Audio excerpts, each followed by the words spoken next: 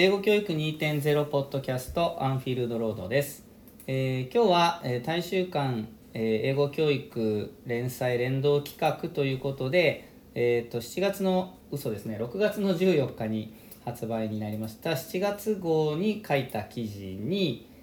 合わせて、お話をする回なんですけど、発売日の14日にポッドキャストが配信できなかったのは、今日6月17日に公開収録を予定していたからで、この公開収録には今日ゲストをお呼びしています。関西学院大学の寺澤拓則先生です。こんばんは。こんばんは。よろしくお願いします。よろしくお願いします。はい、寺澤先生は、私が実は今回の記事の中でも寺澤先生のお名前を出してしまったので、勝手に原稿を書いて出版社に出してからご本人にちょっと報告したんですけどこの問題に関して、今回の問題に関して、もともとね、私よりも前からいろんな記事を書いて世に訴えてくださっていたので、今回ぜひ寺澤先生にお話を伺いたいと思ってお呼びしました。よろしくお願いします。よろしくお願いします。光栄です。いやありがとうございます。今回は、その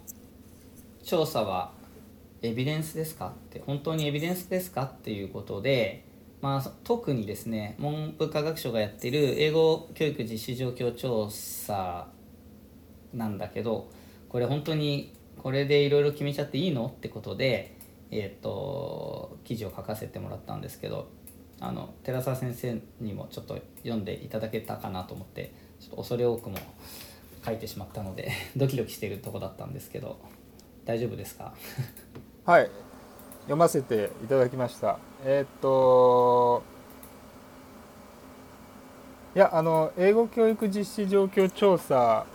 はもう結構前からですね、2000ちょっと何年かは覚えてないですけど、少なくとも3年前、コロナ前からちょっとこの調査どうなんだ、良くないんじゃないか、あと報道ですよね、報道が、こんな報道の仕方はダメでしょみたいな話を、コロナ前からしてきたんだけれども、特に誰からも反応がなく、特に英語教育関係者からはほとんど何の反応もなくて、実際、学会とか見てもですね、実施状況調査について肯定的であれ否定的であれ触れる人がいないので、すごく寂しい思いをしていたんですけど、毎年6月とか5月6月ですかね、6月になると発表になるので、寂しい思いとか虚しい思いを感じつつも、なんとか自分を奮い立たせて発信するっていうのをしてましたこれはあかんやろみたいなの。それは後でも話題になるかもしれないですけど、 EF あれと一緒ですよね、テストの。EF のね、英語能力指数も本当にあれは秋ぐらいに多分ニュースになるんですけど、同じ感じですかね。そうですね。話題にはしないけど、結構学生なんかもレポート書かせると、その EF ってやつもそうですけど、日本人は英語力がこんなに低いとか、まだ英検で3級レベルがこのくらいしか突破してないみたいなことを、なんかこう前書きのようなところに学生はみんな書いてくるんですけどね、だから検索するとそういうデータが出てくるから、割とこう蔓延してるんだけど、教育関係者は特に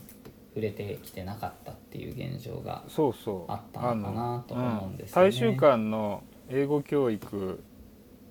がそのうちやり出すんじゃないかと思いつつ全然やらないのが、福井県に英語教育を学べみたいな特集ね、やるんじゃない、あるいは埼玉市に英語教育を学ぼうみたいな特集があってもおかしくないのかなとか思ってるけど、さすがにそこまでのなりふり構わない特集はやんないのかなと思ったりいやでもマスメディアレベルだと、マスコミレベルだと月曜から夜更かしが確か福井県の英語力の話をして、福井県の中高生はみんな英語力が話せるっていうのをなんか街角インタビューで実証するみたいな、まあ完全にバラエティなので仕込みだと思うんですけど、仕込みかあるいはよく英語ができる人だけを最終的に編集でつないだだけだと思うんですけれども、まあ福井県にインタビュー行こうとした、根拠がまさに英語教育実施状況調査なので、マスメディアレベルにはもうかなり浸透している言説かなと思いますね。そうですよね。秋田だ、埼玉市だ、一般的な学力調査だとね、秋田が高いとか、英語だと福井か、埼玉市の方がもうずば抜けてますからね。なんか寺澤先生はヤフー記事で、ニュースの記事でなんかその2つの特にね飛び抜け具合がちょっとおかしくないっていうんで書いてくださったりしてたかなと思うんですけど、ちょっと尋常じゃない離れ方はしてますよね、普通とね。そうですね。聞いてる方はどれくらい離れてるかとか知らないかもしれないので、簡単に、どういう状況にあるかっていうのをいいですか、説明してお願いします。非常に大雑把に言うとですね、英語教育実施状況調査で、いろんな基準があるんですけど、英語力を測定する調査とか、英語教育をどういうふうに指導しているかっていう調査で、調査項目たくさんあるんですけど、今フォーカスするのは英語力の話で、中学の生徒が英語力をどれくらい持っているか、特定の基準に対して、A1 以上の英語力を持っていると、見なせる生徒の比率が、埼玉市はですね、ちょっと古い事情があってちょっと古いデータを出すと、2019年だと埼玉市が0.8くらいかな、つまり 80% ちょっと 77%78% あったんですね。で、一番低いのが、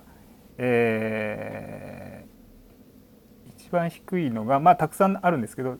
多くの県が 30% 台前半に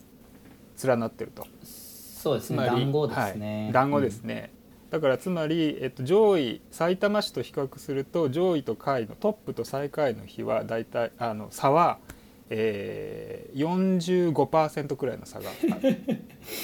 45% の差って結構すごいですよ。ある県では、ある県では 30% しか英語力の A1 に達してないんだけど、中学生がね、中3生が埼玉市だと78% 79% が達してると。この40数%の差って非常にすごいですね。で埼玉市は市なので、ちょっと比較にならないよというふうなこともあるかもしれないですけど、県レベルで言っても福井県とね、下の方の県はやっぱり 30% くらい差があるんですよ。福井県が 61% くらいなので、3割違うって結構すごいですね。中学生のクラスのこんだけ能力違う、その英語だけなわけじゃないですか。他の学習状況調査ではここまで差はつかないのに、英語だけこんなに差がついてしまうっていうのがそうなんです。不思議でもあるし後で多分お話しすると思うんですけど、これはもう完全に調査の設計が悪くてこんなに差が出てるんだと私は思いますね。というのも英語全国学力調査、あるいは全国学力テストでいいと思うんですけど、実際やってるのテストなので、全国学力テストの英語は2019年にやってるんですね。でそのスコアを見ると、もちろんね、福井は結構頑張ってるんですよ、全国学力テストでも。で埼玉市も結構頑張ってるんですけど、それでもね、トップと最下位の差は 10% くらいなんですよ。つまり最下位が50%、沖縄県の 50% で埼玉市が 62% なので、12%、これくらいだったらクラスに10人中1人違うかどうかっていうくらいなので、全国的に見てもそういうのはあるんだろう、散らばるかなっていう、でもね、30%、40% 50% 近い差っていうのは異常事態ですよだって一つのクラス30人クラスで15人違うっていうのはすごい話ですね。そういうことですね。はい。同じテストを受けた時には差が 10% ぐらいなんだけど、それぞれがうちではこのぐらいが力ありますよと調査をしたのを比べたら 40-50% 違ってるってことですもんね。そうなんです。なんでこんなにこの調査は差が出てしまうのかっていうところが、課題なんだと思うんですけど、それはね中の私の今回の記事でも書いたし、私もずっと中学校教員だったのでこれを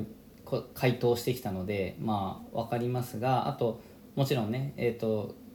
中高の学校現場にいる先生はご存知だと思うんですけど、でもあれなのかな、英語科主任とかにならないと全くどう聞かれてるかとかも知らないかもしれないですけど、その英検3級レベルというか、セファールの A1 ですかね、レベルに達成している生徒がどのぐらいいるかって人数を答えるんですけど、英検3級を合格している、もしくは、受けてなくても受ければ受かりそうな子っていうことで報告することになっているので、その線引きをどうしてるか次第なところが正直ありますよね。これってあれですか、主任が主に答えるんですか？そうですね、すごい面倒くさいシート、なんかエクセルの超面倒くさい文科省ならではなカラフルなシートに数字を入れていくんですけど、主任が入れるか主任が答えたのを教頭先生が入れるかとか学校によって違うかもしれないですけど、でも多分英語科主任が各学年の先生に聞いて回るわけですよね。まず、先生最近英検受けましたかとかって聞いて、なんでしょう、教員のね英語力も調査があるんで、トイックとか英検とかこれ超えてますかとかって一応聞かなきゃいけないわけですよ、毎年。なるほど。報告があるんでね。で受けてねえよって言われたら「はーい」って言って、じゃあクリアしてる人何人とかって答えるんですけど、それだって別に、合格証出せとかなんかそういうの何にもないので、別にね受かってますよって言えば別に報告はできちゃうんですけど、それもそうですし、その英語力に関しても、例えば自分が3年生の担当ならいいんですけど、自分学年主任が英語科主任が1年生の時は3年の先生に聞くわけですね。今年の3年生英検3級レベル何人ぐらいって見積もれそうですかって話をして、その先生が言った数字を書くしかないですからね。だから報告実際に入力しているのは英語科主任みたいな人なのかなとは思いますね。校内行政を詳しくないので教えていただきたいんですけど、英語科主任っていうのは、学校で1人なんですか？そうですね、普通は、学校の中に1人、教科主任が1人ずつ、そうです3学年で1人です。全部で1人ですね。全部を統括する。なるほど。なのでその英語科の会議なんかをね定期的にやってる学校ももちろんありますし、小さい学校だと英語科がもう2人ぐらいしかいなければ職員室で話しながらパッといろいろできるんですけど、大きい学校なんかだとね人数多いですから、教員の人数も多いので、多分丁寧に会議なんかをやりながら授業の進め方とかある程度報告し合いながらやってたりするんだと思うんですけど、でもそうですね、だから変な話、去年の3年生はこの基準で報告したけど今年の3年生は違う先生が答えるので全然変わる可能性もあるわけですよね。学校内でその何をもって3級レベルをクリアしているとみなすかがないですので、だから誤差が明らかに単純に一つの学校の中でも毎年の中でブレが出てくる可能性が多々ありますね。なるほどね。埼玉市もそうだと思うんですが、福井県の話がちょうど前回このポッドキャストの公開収録で福井県の先生に出てもらった時にちょっと話題にしてどんな感じですかって話は聞いたんですけど、福井は全員 GTEC を受けていると。で、それを受けると、クラスの8割ぐらいが勝手にセファールの A1 レベルが結果で出てくるって言ってました。それは、A1 の基準をクリアしたからってことですよね、もちろん。そうですそうです。GTEC を受けると、英検よりはるかに簡単に思えるから、みんななんかすごいいい数字が出ちゃうんですよねって。でその多くは英検3級は多分受かんないだろうっていう見積もりでした。でもね、その GTEC で A1 って出ちゃってるから、もう A1 はクリアしてると言えるので、上にはクリアしてますってちゃんと報告をするわけですよね。福井県は全員受けてるわけだから、その結果を報告しろってことだと思うので、一番結果が出やすいテストを受けるのが、戦略としては賢いと思うんですけど、ズルをしてるわけではないので。そうですね、はい。だからやたら受かるんだよねって、A1 超えるんだよねとはおっしゃってましたね。なるほどね。それは A1 を取れなかった人は、つまり A0 みたいな扱いってことですか？それはGTEC がどういう回答を出すのかちょっと分かんないですけど、そうですね、どういう表記になってるのかちょっと僕は分かんないですね。A1 に満たないというランクが GTEC だとあるんですかね。日本人の中学生とか高校生を対象にしてるんだと、もうちょっと下の方に弁別するラインがないとあんまり意味ないですもんね。プレ A1 みたいなやつありましたね。はい、だからもしかしたらそういうのが、多分でもでも取りやすいって話はしてましたね。だからいや好ましくはないけど、まだ全員 GTEC 受けさせて比較してるならまだね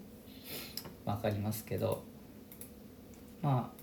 福井みたいにそうやってお金を出して、県がお金を出して実費負担なしでね、受けさせてくれるならいいっちゃいいですけど、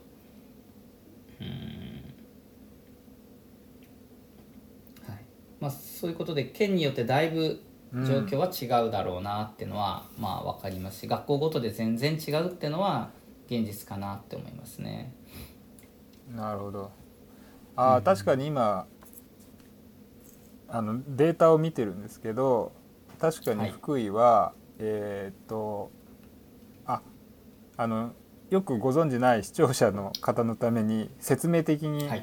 統計データを言うと、この統計って、A1 レベルのスコアを持っている、外部試験で A1 レベルのスコアを持っている人プラス、A1 レベル相当の英語力を持っていると英語教員が見なした人っていう2つの統計の合算値なんですね。2つのデータの合算値で、一昔前のさいたま市はこのスコアを持ってないんだけど英語の先生がもう A1 レベルやろっていうふうに判定した人の見なし人数がめっちゃ多かったんですね、一昔前のさいたま市は。でも、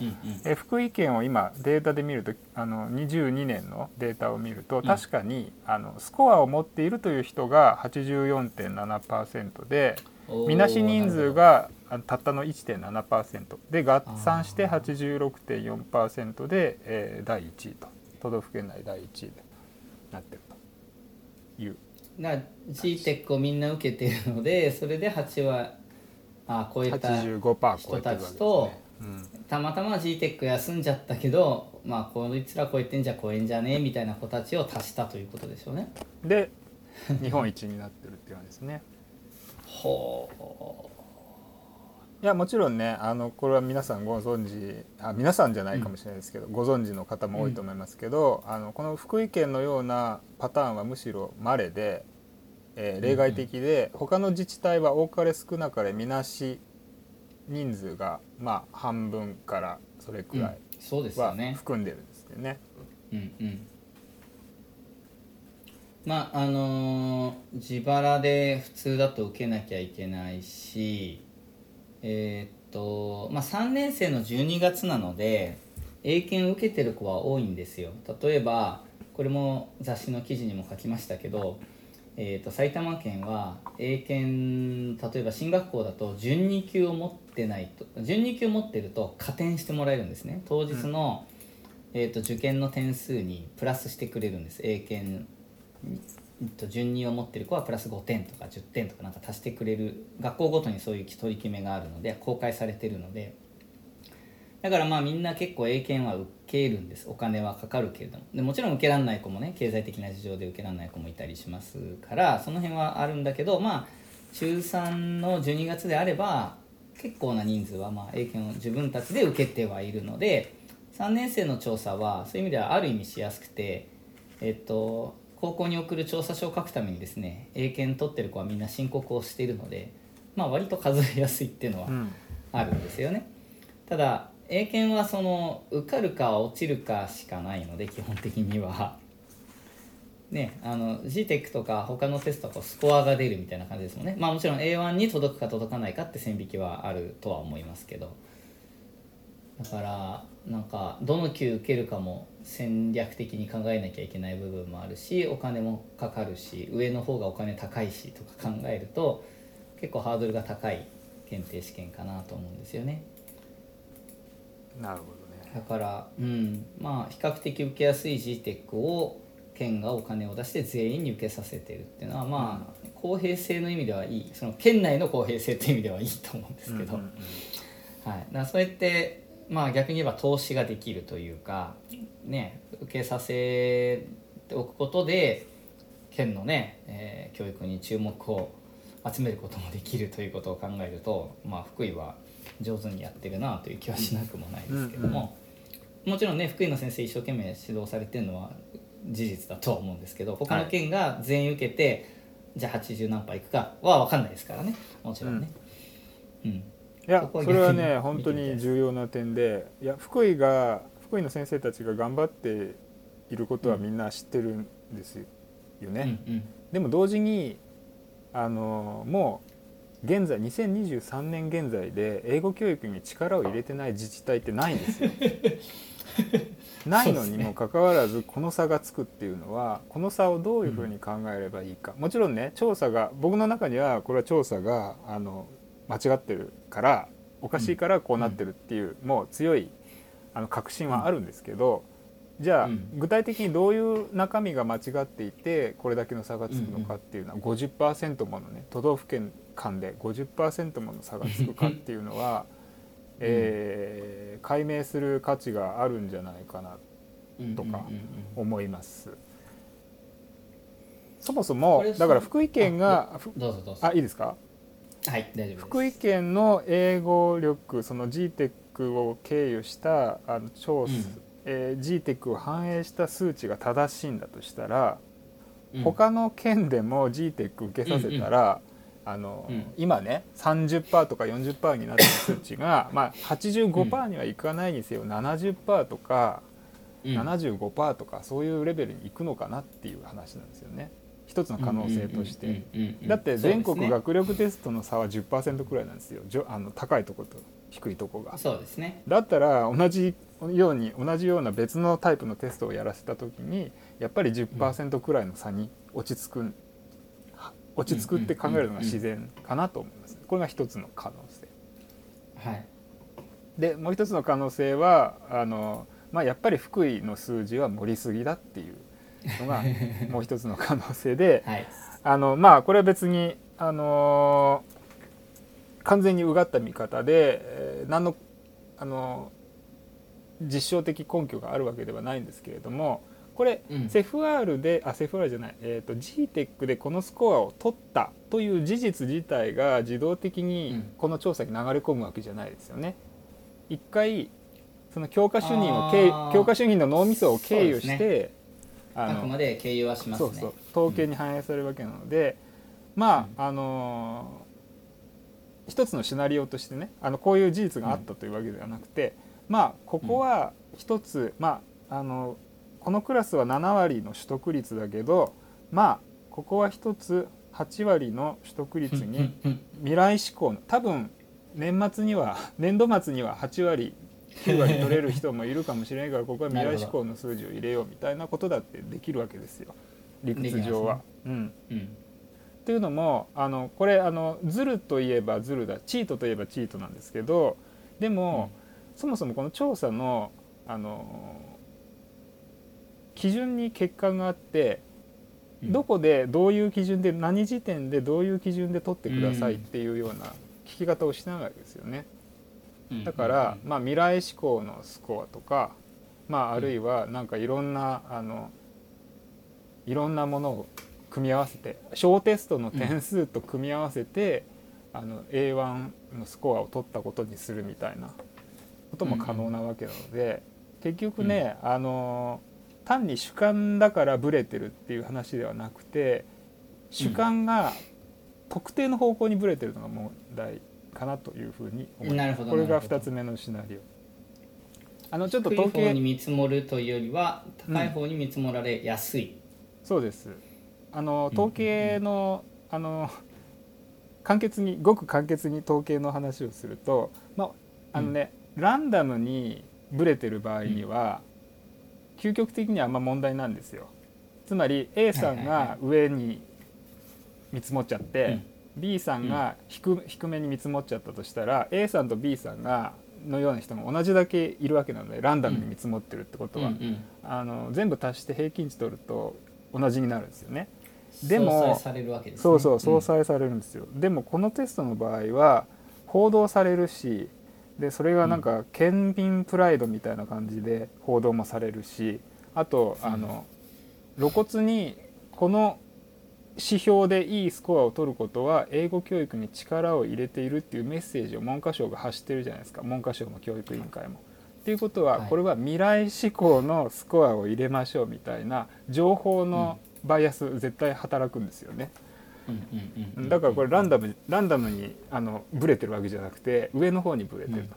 で上の方にブレやすい県と、それでもつつましやかに報告しやすい県っていうのは確実にあって、それはいろんな事情があると思うんですけど、つまり教育委員会に対する、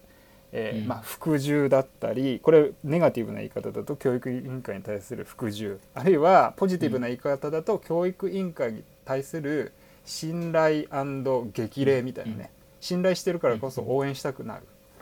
応援団みたいに上目の数値を言ってあげようみたいなのあるじゃないですか、とか、あと組合と教育委員会が敵対的であれば、そんな言いなりになるような数値は出さないよみたいな感じでつつましやかになるかもしれないし、いろいろですよね。そうですね。全国学長みたいにデータを教育委員会が抑えてて、それを報告してるなら本当にその実数であればまだあれだけど、色がつきますもんね。全国学力テストは言ってもチートしようと思ったら低学力の生徒を休ませるとか、もう本当に露骨なチートしかないですけど、この、英語教育実施状況調査は決してチートとは言えない、現場の教員の良心に基づく叱咤激励の報告、未来志向の報告が普通に情報のバイアス生じるというところがややこしいところです。そうですね。なんか全国学長はその県比較をしてたので毎年話題になって、で教育長とか市長が躍起になるところもあり、で割とニュースにもなりやすい感じがあって続いてきたけど、知らないうちにそこにこの英語調査もなんか乗っかった、同じ土俵に乗っかったなって気がしますね。それは本当にここ数年な気がしますね。この調査は僕はもちろん知ってましたしやってましたけど、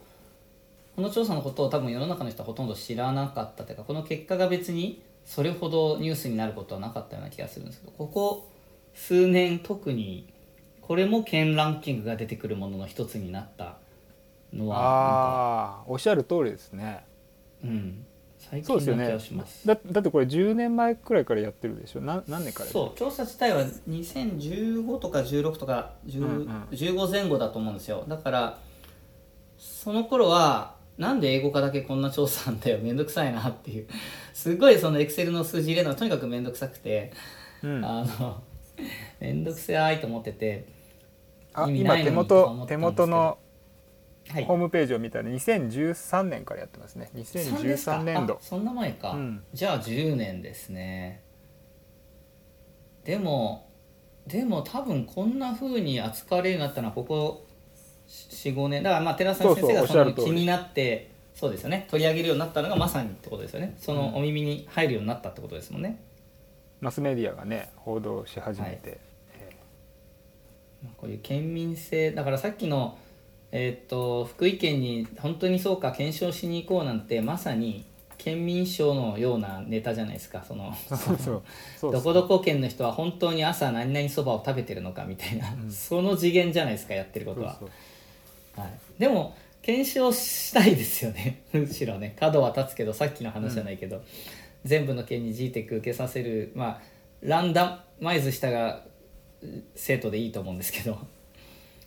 よっぽどそれの方がね、同じテストをランダマイズして受けさせて比較して、公表するしないは別にして受けさせた方が本来のね目的に合うものになるはずなんだけど、そうしないのは別の意図があるってことですかね。そうですね。いやそれはね本当にそうですよ。全国学力テストは言っても問題が公表されちゃって毎年のその上がった下がった経年比較結構辛いので、GTEC のような、GTEC じゃなくてもいいんですけどね、ああいう、一応比較ができるとされている調査、テスト間で比較ができるとされている調査を、全員じゃなくて抽出して特定の生徒にやってもらって、でそれを比較するという感じ、でだから、今のこのランキングみたいになっちゃってるとやっぱテストにもチートが入りますし、そもそもそんなのね全国規模でやらせるのは無理なので、やっぱり抽出して、その47都道府県から有効数を抽出するでもかなり大規模になるのでやめた方がよくて、全国レベルで抽出して全国平均を出すくらいで十分、英語教育の中学生の状況ですもんね。実態を調査するっていうんであればそれをすればいい。で、その数値だけ、その今の日本の全国の中学生の平均値っていうのが出るだけで個々の学校とか個々の教室は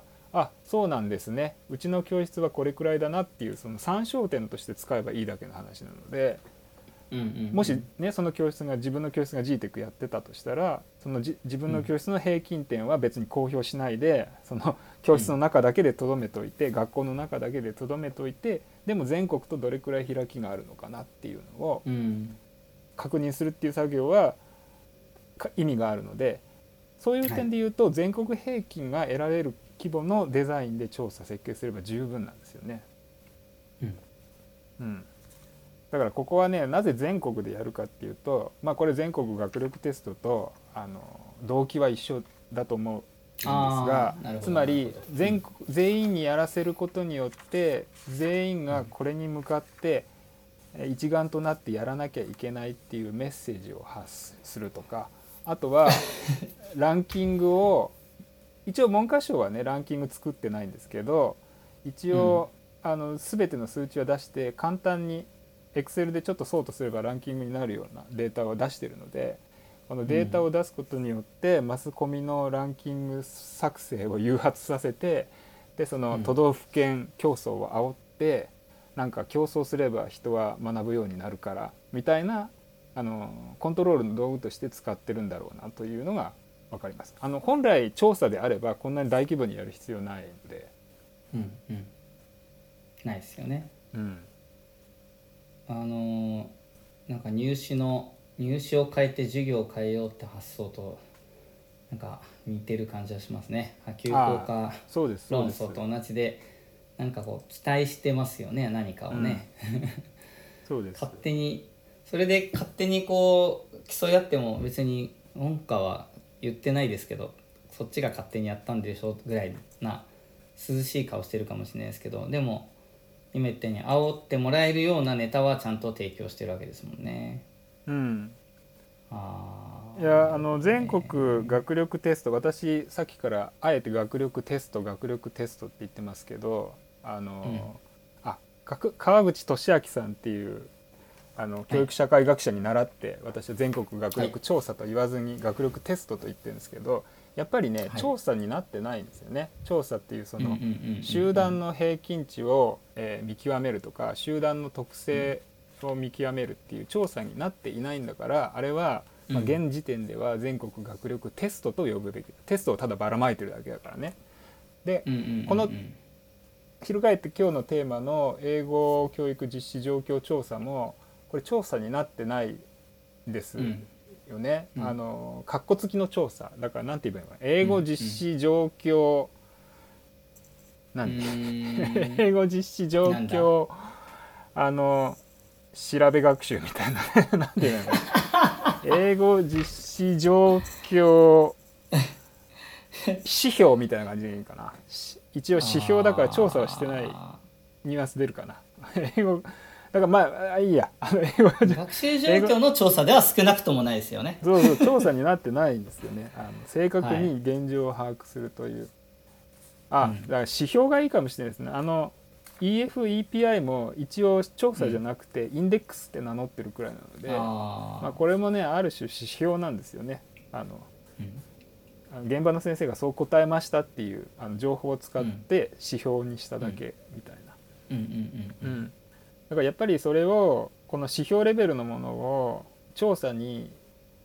グレードアップするためには、もう抜本的に調査設計を変えなきゃいけないし、今現在のこの仕方でちょっとワーディング、言葉遣いを変えるとか、調査に使う道具を変えるとか、Excel からタブレットに変えるとか、そういうレベルで対処できる話じゃないかなと思います。なんか最近近年はタブレットでやってるらしいですよ。違うかな。そうかもしれないですね。フォームが来てるのかな。なるほどなるほど。そうですね。だから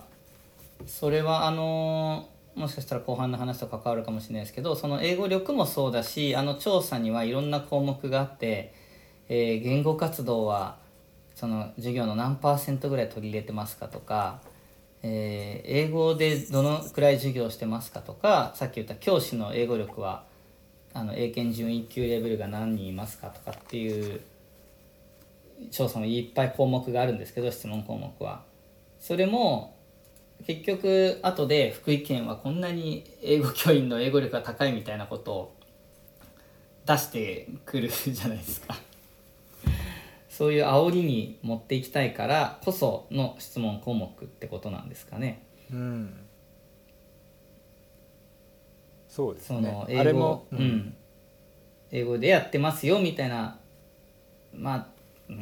これがどういうぐらい散らばってるのか、僕はそっちの結果はちゃんと終えてないですけど、それだってなんか根拠がないので漏れるっちゃ漏れるし、多分総じて持ってる県はいろんな項目全部持ってるっていうと言葉悪いですけど、なんかいい結果を期待されている度合いが強いところは、全体的にこう高めにぶれるような気はするので、全体的にいろんな項目が、当然高くなると思うので、だから点数の高い県はほらこんなに英語でやってるでしょとか、ほらこんなに言語活動やってるでしょみたいなことにはなりそうな気はしますよね、ほっといても。いや実際になってますね。究極的には持ってるのか実態を反映しているのかは分からないですけど、出てきた数値だけを見るとやはり、かなりブレてます。最低の都道府県と最高の都道府県は。なるほどなるほど。でもちろん福井は上位の方に入ってます。なるほどね。ほら教員の英語力だろっていうことに持っていくエビデンスにされちゃうエビデンスには本来なんないんですけど、本当に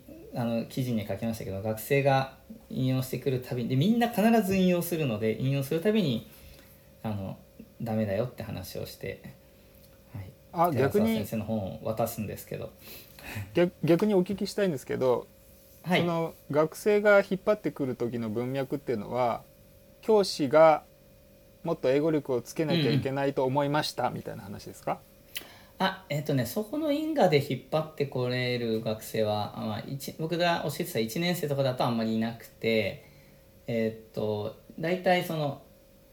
英語力のつまり英検3級がこのぐらいしか取れてないとか、教員がこのぐらいしか取れてないっていう数字を主に出してきますかね。だから教員の英語力がこんなに低いんだからみたいな論調の何か、レポート的なものに持ってきたり、あとはそのさっき言った EF の、テストの日本人の英語力何十何位みたいなのを、大体初めにでみんな引いてくるんで、ちょっと待ってっていう話をいつもするので、そっと寺澤先生の本を渡すんですけど、そうですね、その因果まで持ってきた子たちいたかな、なんか卒論レベルだといそうな気はするんですけど、でもなるほどね。はい、どっちかっていうと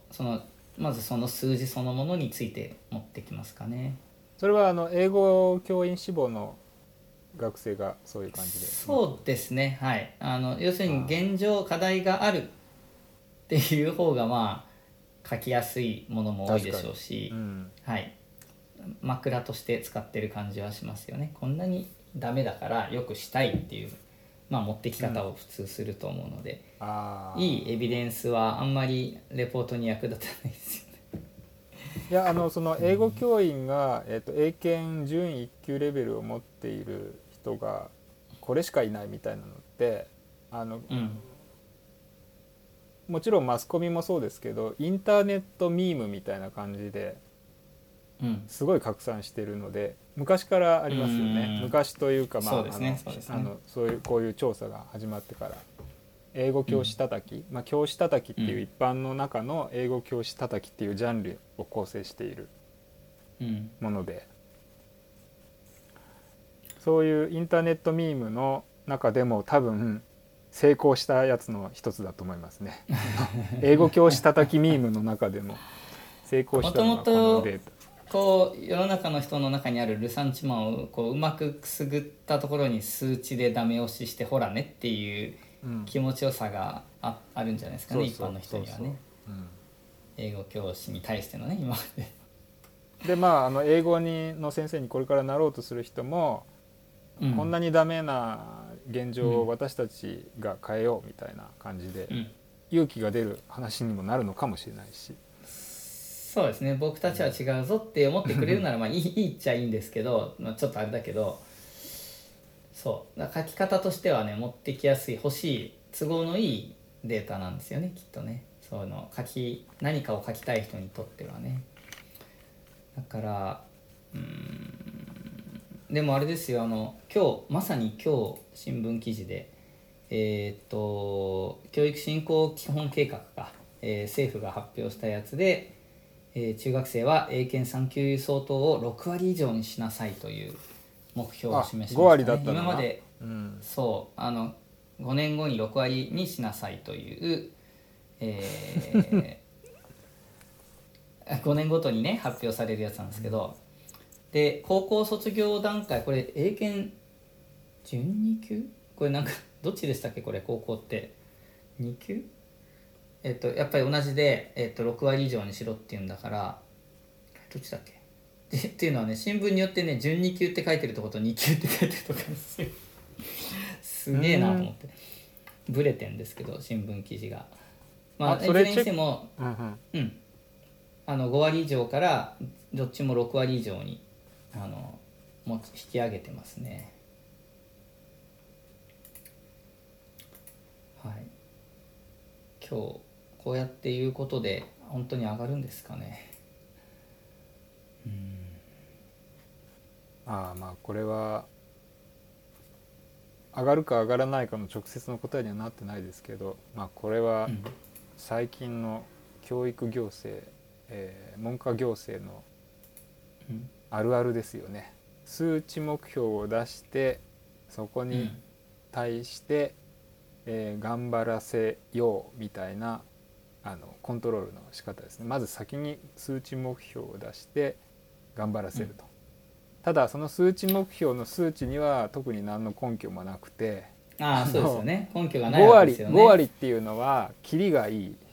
10進法の世界でキリがいい数字だから5割っていうのになってるし、6割も同じように10進法の世界で、5の次にキリがいいかな、5の次は6かなっていうような、なんかそうなんですよね。現状のデータがあって、現状のデータのそのなんていうかな、例えばね、これも架空の例ですけど、英語力の発達段階みたいなデータが、例えば抽出調査で一部の地域を調査して、こういう英語力の伸びになるとっていうのが分かって、ここに何らかの、介入プログラムを新たに入れることによって、この伸びが例えば 5% あるいは 4.5% とか、そういう波数でもいいですね。6.7% 伸びるから、じゃあ次の、目標値は 56.7% にしましょうみたいな根拠に基づいた基準設定じゃないんですよ。完全にね、10進法の世界でキリがいい数字になってるだけなので、こんなの2進法の世界行ったらまたね、違う基準設定になっちゃうっていう、根拠が何もない設定の仕方。これだってまた5年後に7割以上っていうかもしれなくて、つまり天井がないわけですよね。っていうか5割ってすごいことかもしれないのに、分かんないですけどね、そうなんですよ。そう22年度が異常だったかもしれないコロナショックでむしろいい感じで、あるいはもう完全に景気循環みたいな感じで上がったり下がったりしていて、たまたま上がったところのピークで5割だったから次は6割だみたいなのはね、これから大変なことになりますよね。もし景気循環みたいな感じ。これなんか営業のノルマみたいな話ですよね。だから今年100個売れたんだから来年110個売れって言ってるようななんですもんね。100個が異常かもしれないのにいや、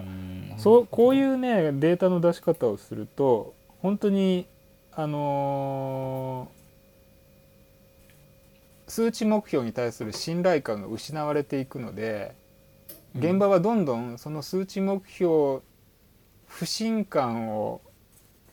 蓄積していって、もっとなんかチートをやり始めるようになりますよ。っていうのも、あり得るチートとしては6割に届くようにギリギリに詰めていくっていうやつね。つまりあんまり早い段階で、あんまり早い段階で6割を超えちゃうと次に7割設定されちゃうから、一番あるのは5年目までは6年間でしたっけ？6年間で6割。5年後にはって言い方です、ね。5年後には6割。じゃあ4年目までは 61%、51% くらいにして最後の1年で帳尻合わせるみたいな。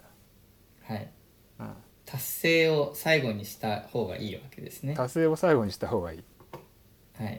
これは仕事の納期でもそうですよね。締め切り直前に出さないと過剰な要求をされるからみたいな。こいつは2週間で書けるんだみたいに言われると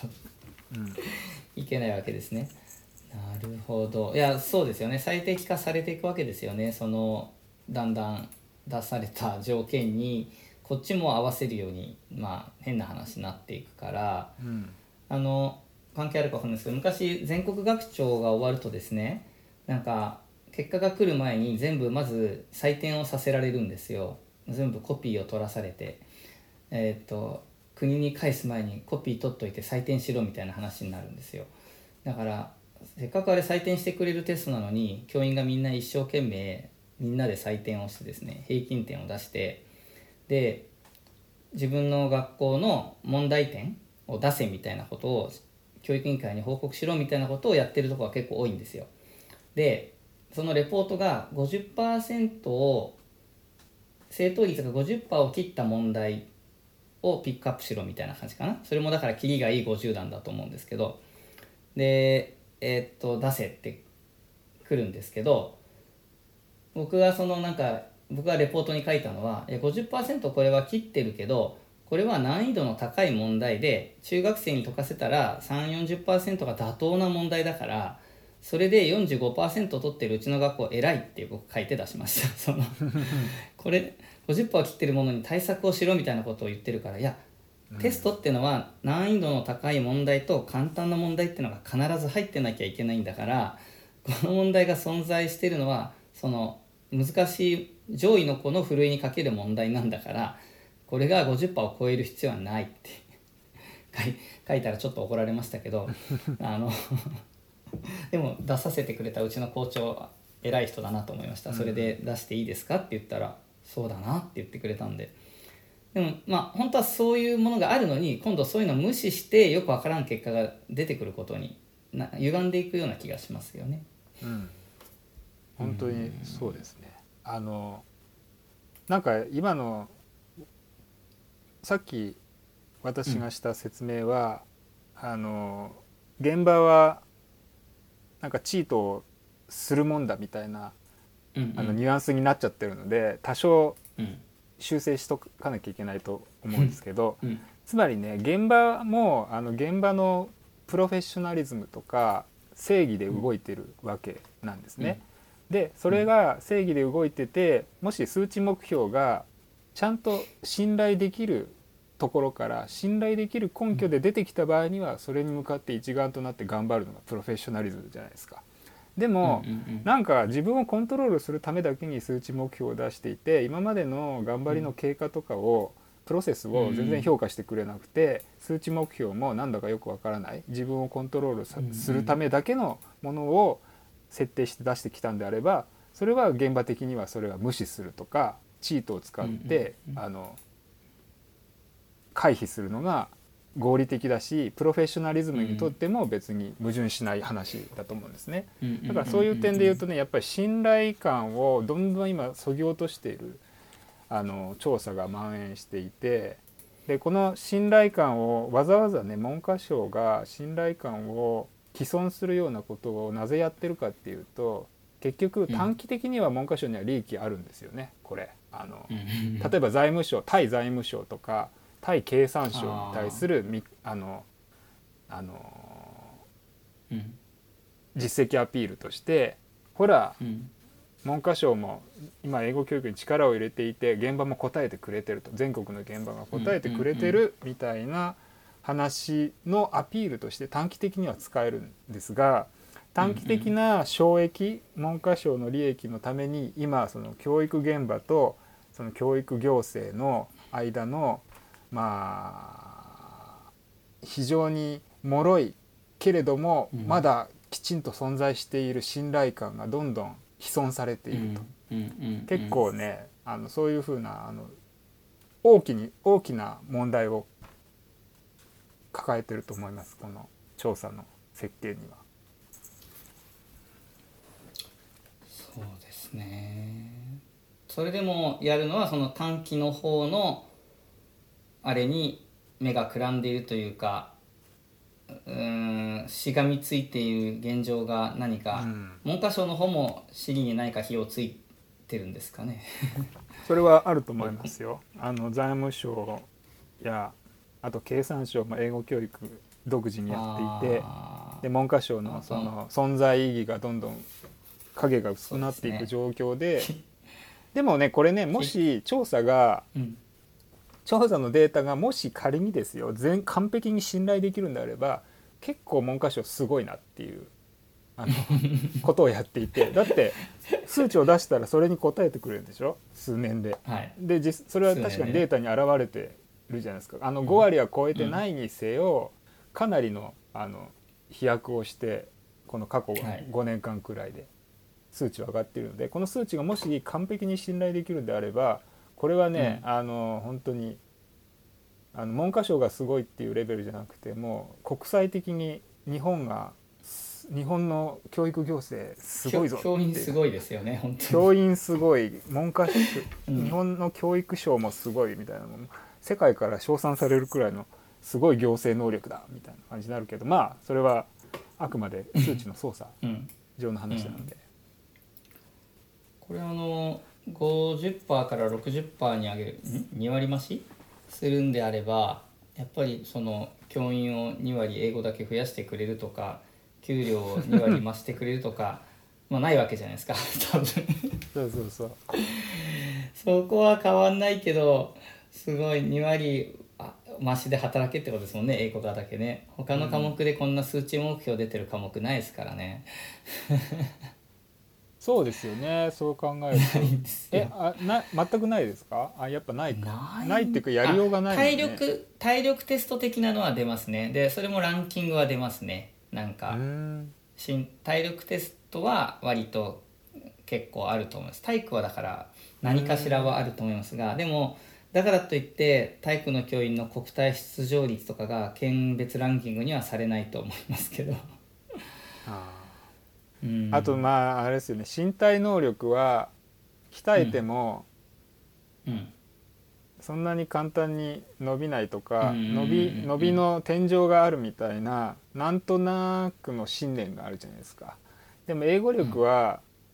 ネイティブスピーカーみたいな存在がいるので、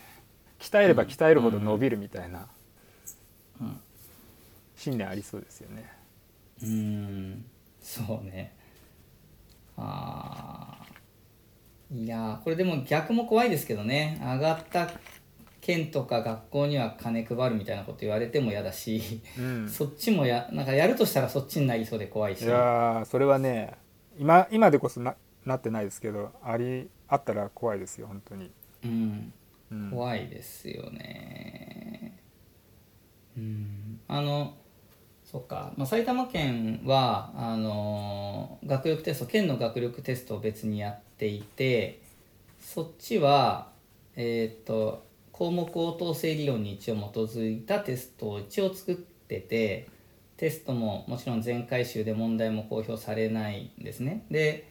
まあいいなと思うのは、学校とか県の平均は公表され、県は出るのかな、県全体では発表されるけど出さない。で大事なことは個人なので、あなたが今この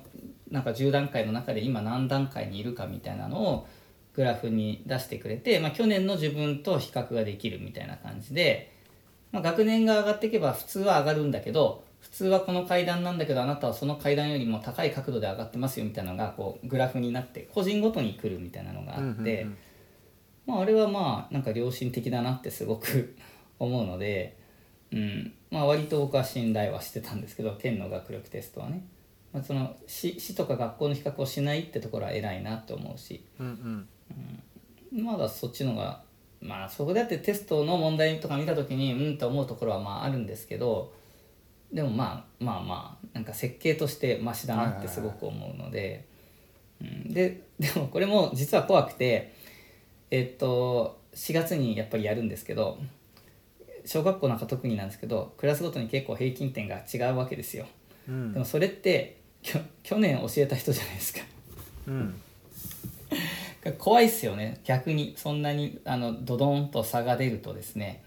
小学校は特にですね、クラスごとの平均とかを学校レベルでは出そうと思えば出せるので、うんうんだから去年誰に英語を教わったかで実はこんだけ違うみたいなことが伸び率が出ちゃうので、はあはあ。で教員と紐付けができちゃうんですよ、去年指導した人。それは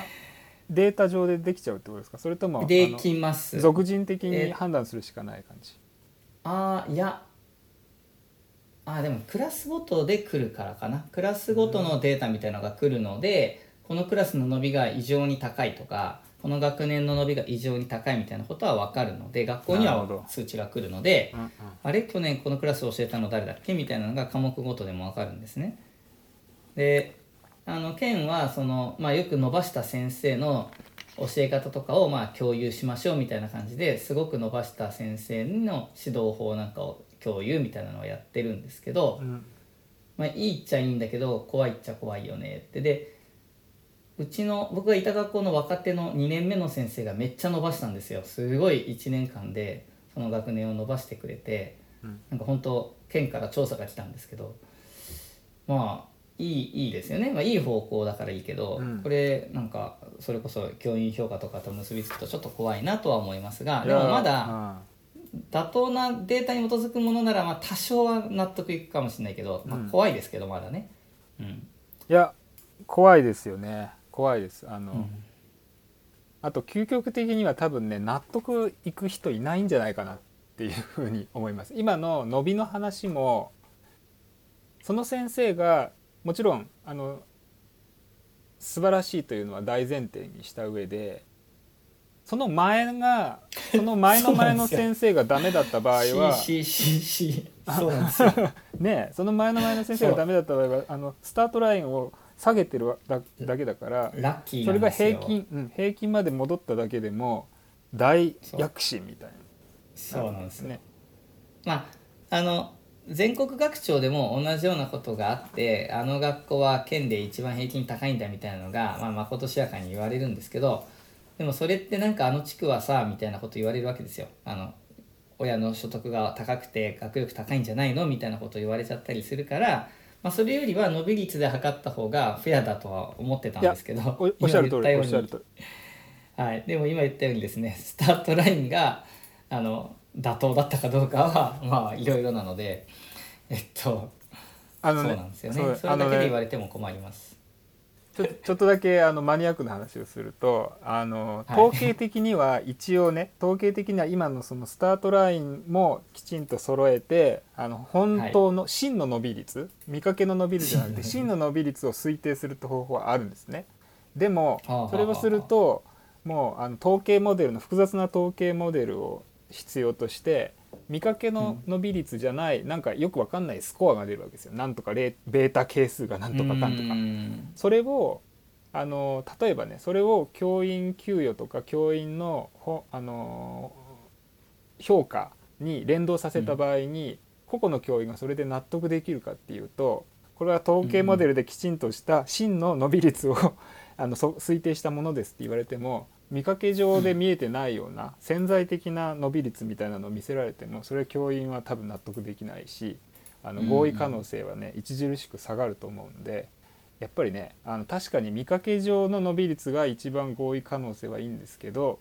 それはやっぱり真の伸び率じゃないので、これも究極のジレンマですね。統計モデルで正確に測定すればするほど納得性は下がる。その数字の大きさもなんかピンとこないですもんね。なんか、この量が果たしてどのぐらいの差なのかもピンとくる、ね、何点とかの方が適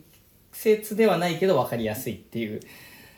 そうですね。上がった人は見かけ上のよりも潜在的な伸び率で伸び率スコアが高い方に変わった人は、確かにね俺頑張ってたし私頑張ってたしみたいな感じで納得するかもしれないけど、もし見かけよりも低いスコアを得られちゃった場合には、その先生は多分納得いかないと思います。いくら統計的に妥当な推定だったとしても。なるほどね。はい、すみませんマニアックな話で、その測定と評価の連動のジレンマですね。そうすると寺澤先生が最初からおっしゃってたように、基本的に非常に調査としてポンコツすぎるからやめた方がいいんじゃない、無駄なんじゃないっていうことだけじゃなくて、ちょっとリスクがそれがよく分かんない方向に使われちゃうと、本当に害悪みたいなものになってしまったり、ちゃんとやってた教員のやる気まで信頼とかまで奪ってしまう恐れがあるっていうことなわけですよね。だからなんとなく無駄だからやめろっていうレベルじゃなくて、ちょっと本当に真剣にやめないっていうことを訴えたいわけですよね。そうですね、おっしゃる通り。これどうしたら良いですかね。なんか対策はテストを改善策変えるとかって、なんかこのテストの改善策ってことだけじゃなくてですね、調査のね、そもそもどうしたらもっと良くなるんですかね。調査自体の改善案は、まずシンプルだけど不可能な改善案は、まずマスコミにランキング作るのをやめさせるっていうのがシンプルだけど民主国家ではできないっていう改善案で、あともう一個シンプルだけど不可能な改善案は現場の忖度が働かないようなガッチガチの基準を作るみたいな。12月1日時点で、もう12月1日を起点にして絶対どっちに動かしてもいけないし、テストは GTEC のこのテストでなんとかを使うみたいな感じのガッチガチの基準にするとかで、これもあとみなしも、みなしを入れないのが一番いいんですけど、みなしを入れるんだったらこういうのができてこういうのができてこれもできてこういうのはできなくてもいいけどこういうのはできてみたいなキャンドゥでものすごい細かいのを作るとかね、そういうガッチガチの基準を作るっていうのも改善案の一つなんですけど、これも非現実的かなと思います。はい、でそういう点、我々研究者が単純に調査をしてもいいとは思うんですけどね。権威比較をしなくていいから本当に福井県が高いのかみたいなちょっと意地悪だから、そういうことじゃなくていいけどね、大規模で日本人中学生の英語力は A1 レベル何%いるのかって調査はなんかやれないもんですかね。理屈上はできますね。理屈上はできます。要するにあれでしょ、全国からランダムに、そうです。特定の数抽出して、でその学校の特定のクラスをさらに抽出して、お願いするんですよね。そういう形でね。で何らかの標準化テストみたいなのをやってもらって平均を出すみたいな、理屈上可能ですね。ちゃんとお願いした学校とかがちゃんとランダムに答えてくれるかとか、そもそも断った学校があると、そこはなんかブレるんじゃないかなとか、いろいろ懸念はもちろんありますよね。現実に運用しようとするとね、国が強制的にやらない限りはなんかね断れますもんね。いくらでもね、調査なんだから協力のお願いですもんね。そうですね。理念上理想上の良い条件が整っていると想定すれば普通に可能ですね。ごめんなさい、話の途中に割り込んでしまいました。いやまさにそれが私の改善案、真の改善案みたいなやつで、最初の2つの改善案はシンプルだけど非現実的だけれども、こっちの改善案はつまり研究者あるいは普通に考えたら行政がやるべきだと思うんですけど、研究者あるいは行政が全数調査をやめて、特定の学校、特定のクラスだけを抽出してランダムに抽出してそれで平均値を取るっていうのが、改善策としては一番現実的だし、現場を疲弊もさせないしランキングで競わせるようなこともないし、っていう感じでいいんじゃないかなというふうに思いますね。不可能ではないと思うんですけどね、運用的にはね。全然ね、運用的には全然不可能じゃない、全然負担が小さくなるはずですもんね、本来ね。いや全国学力テストも全く同じ話があって、教育測定とか教育研究大規模教育調査の研究者はほぼ全員抽出調査でやるべきだって最初から言ってたんですよね。でも、特定の文科省および特定の識者は、全数調査だからこそ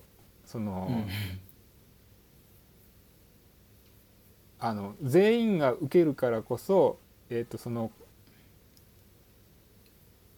この学力に向けて勉強するっていうことのメッセージが伝わるからいいんだと。全数調査じゃないと、全数じゃなくて抽出調査だとその調査に関わってる学校しかその新しい学力とか学習指導要領に期待される学力みたいなものに対する切実度が上がらないので、切実度が高まらないので、全員に同じメッセージを与えることが重要だみたいな、ある種の精神論ですよね。精神論で作られてるわけですのが、今回のこの英語教育実施調査も全く同じ理屈で、抽出調査にならなかったんだろうなということは想像できます。だから波及効果的なものを、期待しているからこそ全数でやるんだみたいなところもあるし、波及効果だって誰もそんなの実証してないのに波及効果って要するに言ったらね、名前はかっこいいけど言ったらバタフライエフェクトとか風が吹けばおケアが儲かるエフェクトみたいな感じですよね。そうですね、まさに風が吹けばですね、本当に。でみんなそうだと思っても結構思ってるんですよね。これ学生とかに聞いてもどうしたら日本人の英語力が上がるかみたいな話をした時に結構それに近いことを言う大学 1,2 年生とかだと結構多いような気がしますね。もっとそうやって追い込めばいいみたいなことを結構あっさり言うから。競争させればいいって、なんかそうなんだ。だからそうやって脅迫っていうかテストがあれば頑張るっていうのは直感としてあるんじゃないですかね。そういうのがなかったらみんな頑張んないみたいになんか思っちゃってるのかもしれないんですけど、なるほどね。これあんまり意味ないか。たくさん全員取るけど、実際にはその中のランダムしたとこしか分析しないとか意味はないなそれはな、全員取ってんだったらまあ意味ないか。いやなんか抽出したけどこのクラスだけなんか気合入っちゃったりなんか誰か休ませたりとかね始まると嫌だなと思ったんで、なるほどなるほど。受けるけどそれが使われたかは誰もわからないみたいな、なんか怖いな。抽出のいいところは、抽出率にもよるんですけど、抽出率を割と低めに設定すると抽出のいいところはもうランキング作ることに意味がなくなっちゃうんですよね。つまり全国平均しか手に入らなくて、例えば都道府県でランキングを作ろうとしても、ケース数が少なすぎてある都道府県は 100% が出ちゃったりある都道府県は 0% になっちゃりって意味がない。でも全部合わせるとようやくいい平均値が出るみたいな。そうするそれが抽出調査のいいポイント、ランキングにならない本来のね、文科省的にはそういう別の意図があったら意味がないってことになっちゃいますね。だからね、そうランキング化ができるってことは我々にとってはメリットですけど、ランキング化にできないっていうのは我々にとってのメリットですけど、文科省的にはデメリットですね。ランキングしてほしいわけだから。そうか、なるほど。マスコミに報道しないでほしいみたいなことは、例えば EF テストの時にはですね、寺澤先生は毎年ヤフーニュースで訴えかけてきたじゃないですかこのテスト調査の結果をニュースにしないで、賢明なマスメディアの皆さんみたいな感じで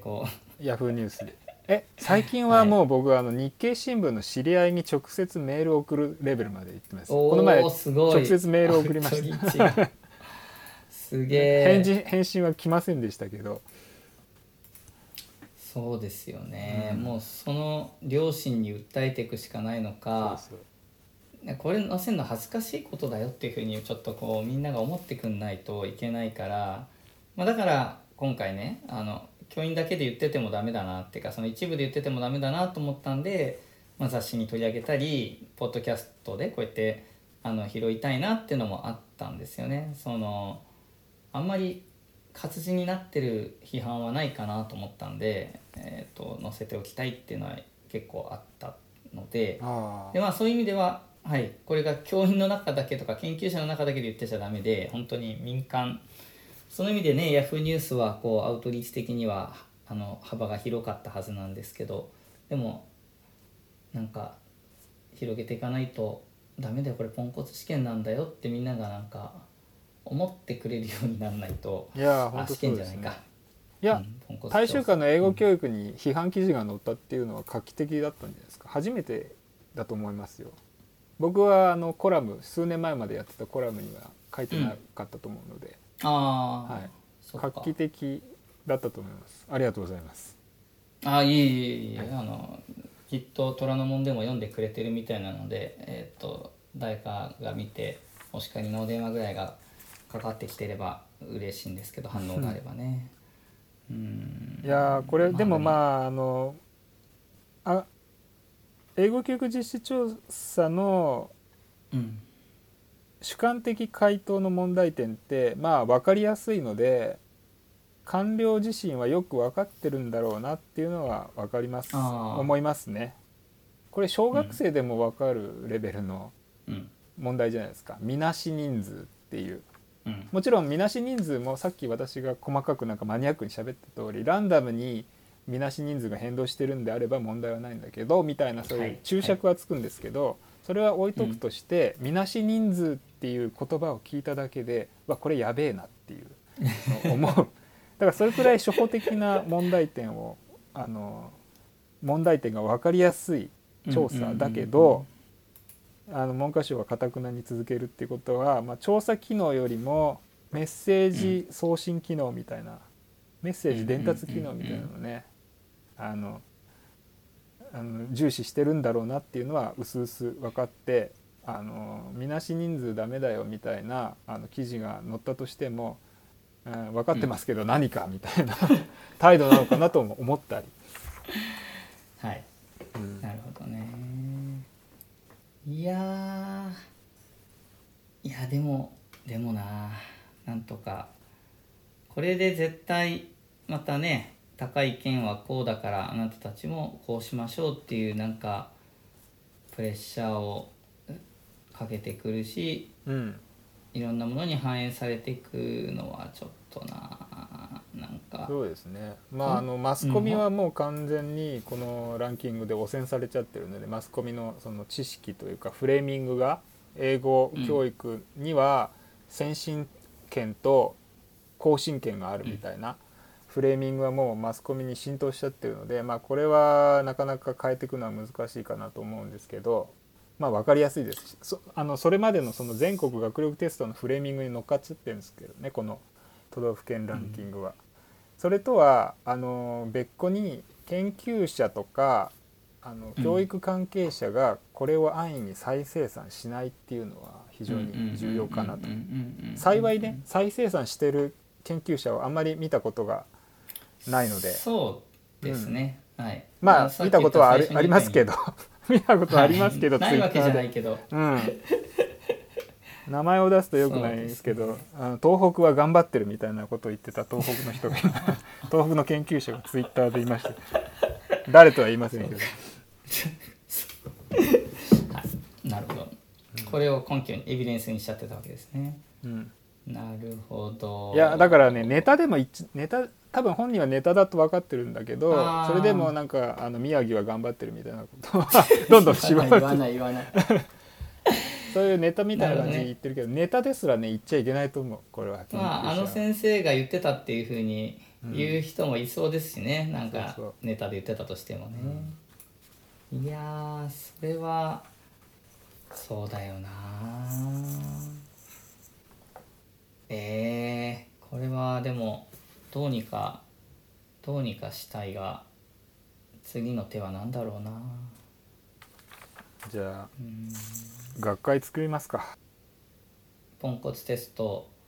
調査検証学会なんだろう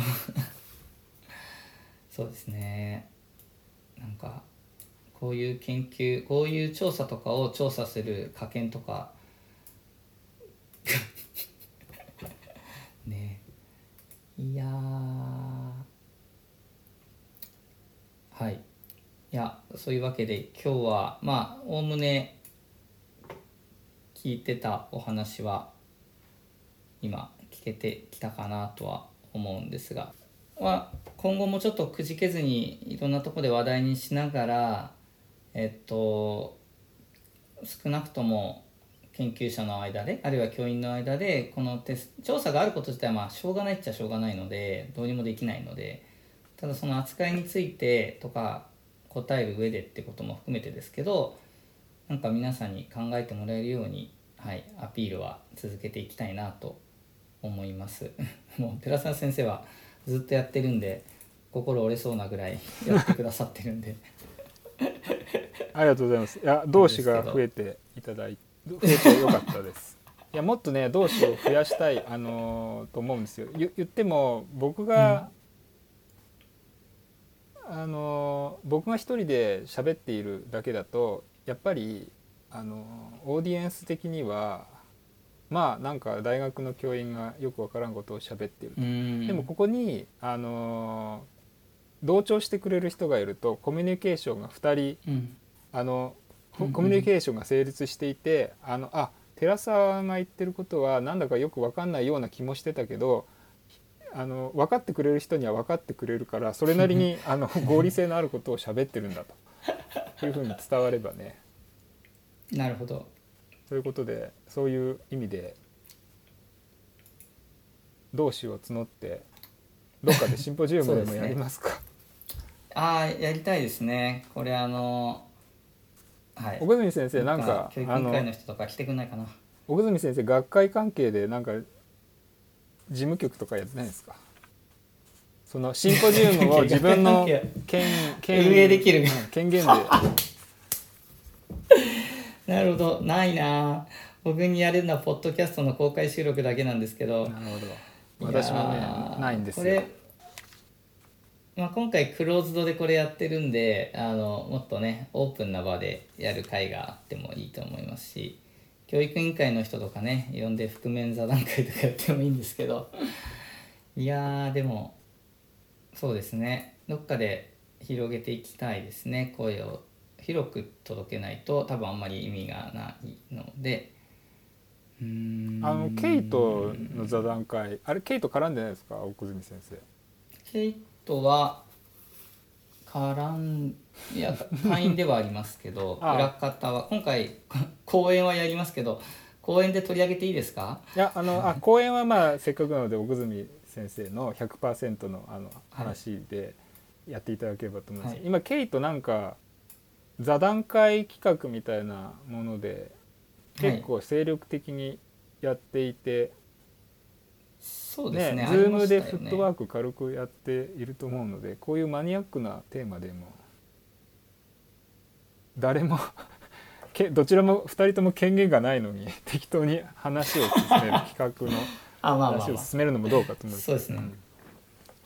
でもこういうネタならやるよっていうふうにやったらネタに飢えている運営の人は食いついてくれるかもしれないですね。じゃあそういう点で言うと、じゃあせっかくこのポッドキャストの場なのでその英語教育実施状況調査だけだとちょっとパンチに欠けるので、現代の怪しい英語教育ランキングを考えるみたいなのにすればよくないですか。EF 英語能力指数も検討できるし、あとはなんか他の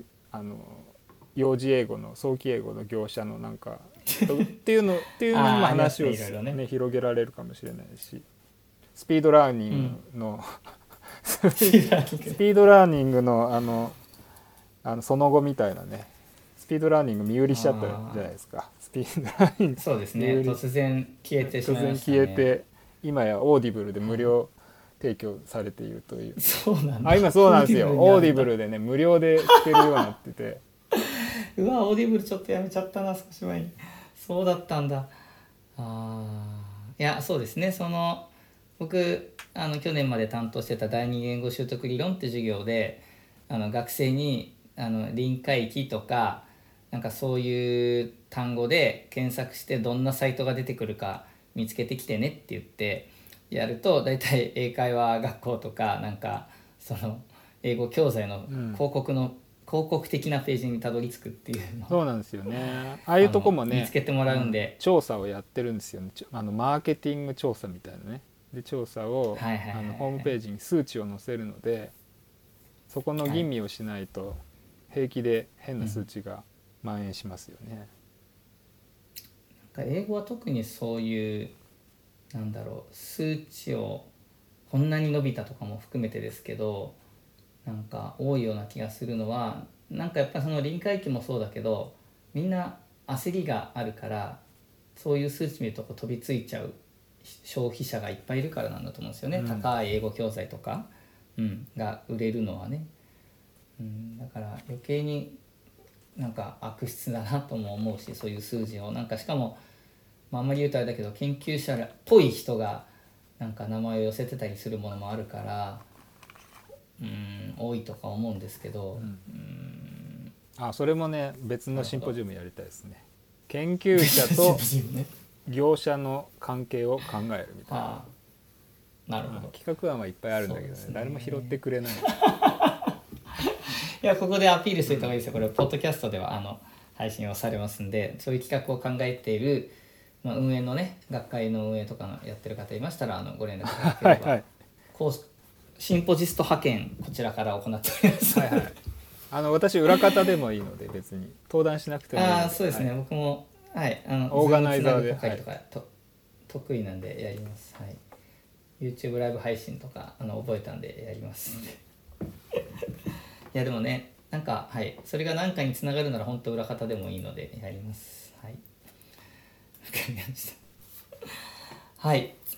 長時間にわたりお話を伺いましたが、今月号まだ発売したばっかりなんですが、大衆間英語教育、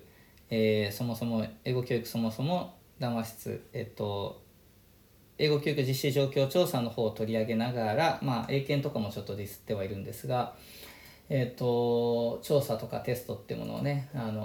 大丈夫なのそれでっていうことを、皆さんに考えてほしくて、寺澤拓則先生をお招きしてお話を伺いました。ぜひ